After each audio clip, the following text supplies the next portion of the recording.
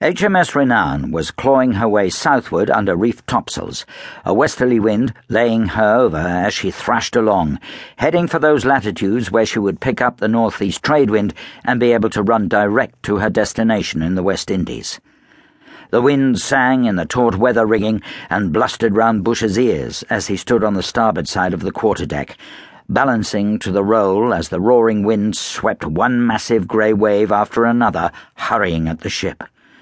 The starboard bow received the wave first, beginning a leisurely climb, heaving the bowsprit up towards the sky. But before the pitch was in any way completed, the ship began her roll, heaving slowly over, slowly, while the bowsprit rose still more steeply. And then, as she still rolled, the bows shook themselves free and began to slide down the far side of the wave with the foam creaming round them. The bowsprit began the downward portion of its arc as the ship rose ponderously to an even keel again, and as she heeled a trifle into the wind with the send of the sea under her keel, her stern rose while the last of the wave passed under it. Her bows dipped, and she completed the corkscrew roll with the massive dignity to be expected of a ponderous fabric that carried 500 tons of artillery on her decks. Pitch, roll, heave, roll. It was magnificent, rhythmic, majestic, and Bush, balancing on the deck with the practised ease of 10 years' experience, would have felt almost happy if the freshening of the wind did not bring with it the approaching necessity for another reef, which meant, in accordance with the ship's standing orders, that the captain should be informed.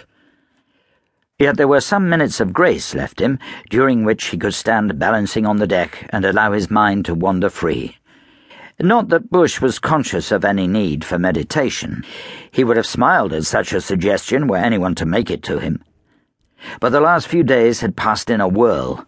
From the moment when his orders had arrived and he'd said goodbye to his mother and sisters, he'd had 3 weeks with them after the Conqueror had paid off, and hurried to Plymouth, counting the money he had left in his pockets to make sure he could pay the post-chaise charges.